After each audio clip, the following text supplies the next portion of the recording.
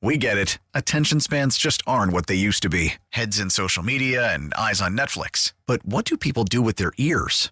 Well, for one, they're listening to audio. Americans spend 4.4 hours with audio every day. Oh, and you want the proof? Well, you just sat through this ad that's now approaching 30 seconds. What could you say to a potential customer in 30 seconds? Let Odyssey put together a media plan tailor-made for your unique marketing needs. Advertise with Odyssey. Visit ads.odyssey.com. You know, I mean, a lot of people are sort of tired of any and all talk of Taylor Swift, especially football fans. They seem to really, I guess they were really nasty in Baltimore going out the door with her. I don't know why people are so bothered by it. It's just kind of strange.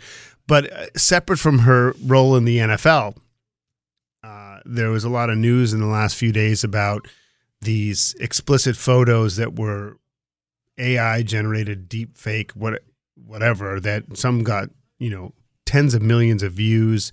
And as of yesterday, X was not allowing even searches for Taylor Swift. And, we talked yesterday with Lon Seidman a little bit more on the technology side, and we're going to take this kind of in three parts. We're efforting a conversation on the, what can government do to get involved here? But the other side is the law. Like, what's the recourse for this stuff? Is there any?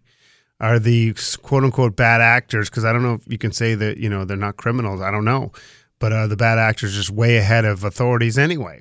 So we go to where we always go. That's Michael Coyne, Dean of the Massachusetts School of Law here in Bryan & Company. Good morning, sir. How are you? I'm doing well, Brian. How are you today? I'm good. I just don't know what the precedent is, if there's laws on the books, like – with this stuff, if somebody puts out an image of anybody, it seems like people only seem to care now that it's Taylor Swift, but I feel like this stuff's been happening for a while. I don't know if there's anything that's been through our system to deal with this stuff. A little bit. That's the thing. You did the technology part yesterday, and that makes a lot of sense because the technology is way ahead of the law here. And that's the problem, is I don't think that anyone expected such a geometric increase in the use of AI and its repercussions, certainly not lawyers or legislatures. And that's the problem here, is there are some protections in a few states. There's some federal protections under both the trademark law and copyright law if it's done for a commercial purpose. But there are instances, we saw it in New Hampshire with President Biden's fake AI-generated robocalls, and now we see it here with an unbelievable amount of pornographic images that created by AI for Taylor Swift. And the problem is that many would at least first say, well, this has to border on the criminal if it isn't in criminal, but the criminal laws don't seem to address it at all. When it's an adult. If it's a child, there are other issues with respect to the distribution of child pornography. But when it's an adult, it doesn't appear, at least, that any present criminal laws address it. And so both state legislatures as well as Congress are going to have to look at some of those issues that are generated by this. Congress has started, but as we can see on just any major issue that they look at these days, to expect some type of quick turnaround with respect to legislation that addresses it, that's just not going to happen. So there's a couple things here. We're talking with Michael Coyne, Dean of the Mass School of Law, because we know they've had cyber criminal units in the FBI for, a couple decades now. That's different. But, I guess my first question is the only way it rises to the level of illegality now is if there's a profit from it. Is that what you sort of imply? Yeah, it's under the Lanham Act and under the Trademark and Copyright Act is you have to look at the intellectual property, but you also look at whether someone is using someone's name, image, the likeness, the things we see in college without their permission or without their being compensated. If it's being done for profit, then it's a civil violation, and in fact that they then can pursue damages and injunctive relief. What's interesting, but for most of us, there's no commercial purpose in using Mike's image, your image, of course, Brian. Right. There'd be a great deal of commercial value to it. Well, no, but to that end, though, I mean, if these bad actors are simply just disruptors and they don't even care about making money, then technically they can't get ensnared in those kind of statutes. So that's an important point to make. The second leg of this, Michael, is the issue of even the manpower to do it. I mean, certainly municipal law enforcement's not involved. It's got to be an FBI thing.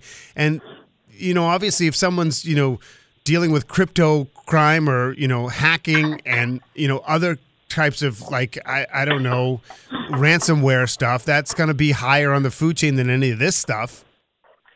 Certainly. And even just basic crime that we see perpetrated on elders with respect to the use of the internet and this fake AI-generated grandson and granddaughter calls that they're in trouble.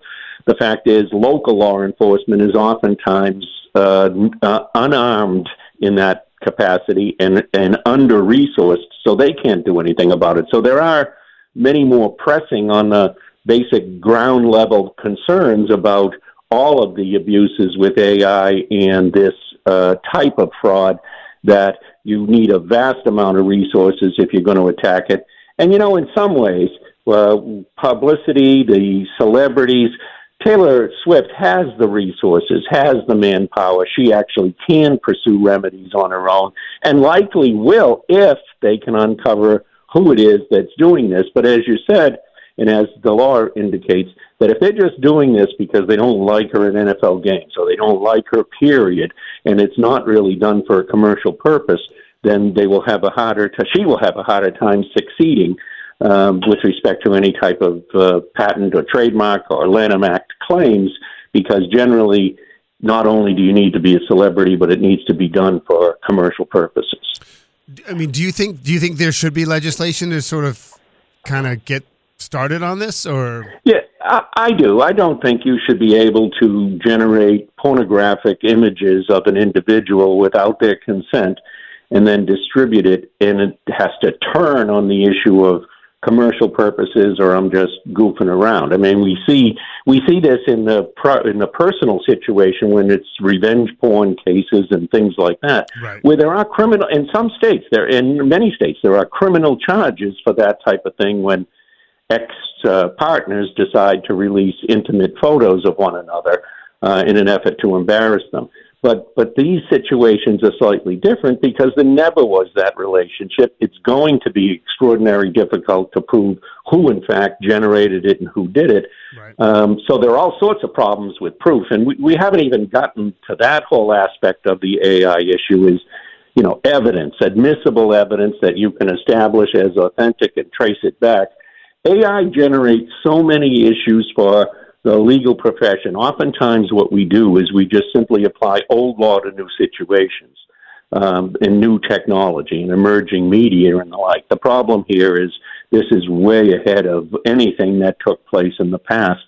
So what we see is, on many different suits, whether it's Getty Images, whether it's coders or visual artists suing, saying, hey, the AI is generating new information from my material.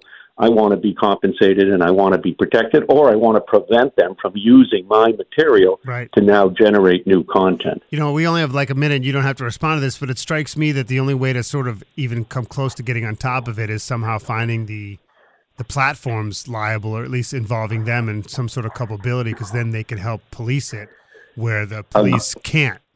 Agreed, and we've faced this before. The problem with that is that there was federal legislation when the web was created that gave the content providers, the platforms, immunity for the most part from any type of liability as a means of creating the web. And that's all that we've faced this hurdle and still facing this hurdle in other contexts is should they have such broad-based immunity from these claims? Because if they didn't, they would take greater steps at ensuring accuracy and ensuring that people aren't violating other people's rights in putting content up on the web. As always, my head feels like it's going to explode, but I feel like no, this is one of those that you very well may before we're done. But like every other emerging issue, the law ultimately will deal with it. Legislators and Congress are going to have to get behind this quickly. Yep. Michael, thanks so much as always. We appreciate it. Thanks, Brian. All right, Michael Coyne, Bye-bye. Dean of the Massachusetts School of Law. Always, he's like my favorite guest. No offense to any other guest. But. Now, with the MLB app, you can get baseball your way. Pick your favorite team, your favorite players, and get customized highlights, stories, and breaking news right on your home feed. Follow the action with Game Day, where 3D replays add another dimension. Plus, notifications can keep you connected to every pitch, every hit, every game. The MLB app. Baseball, your way. Download it now for free from the App Store or Google Play. Blackout and other restrictions apply. Major League Baseball trademarks used with permission.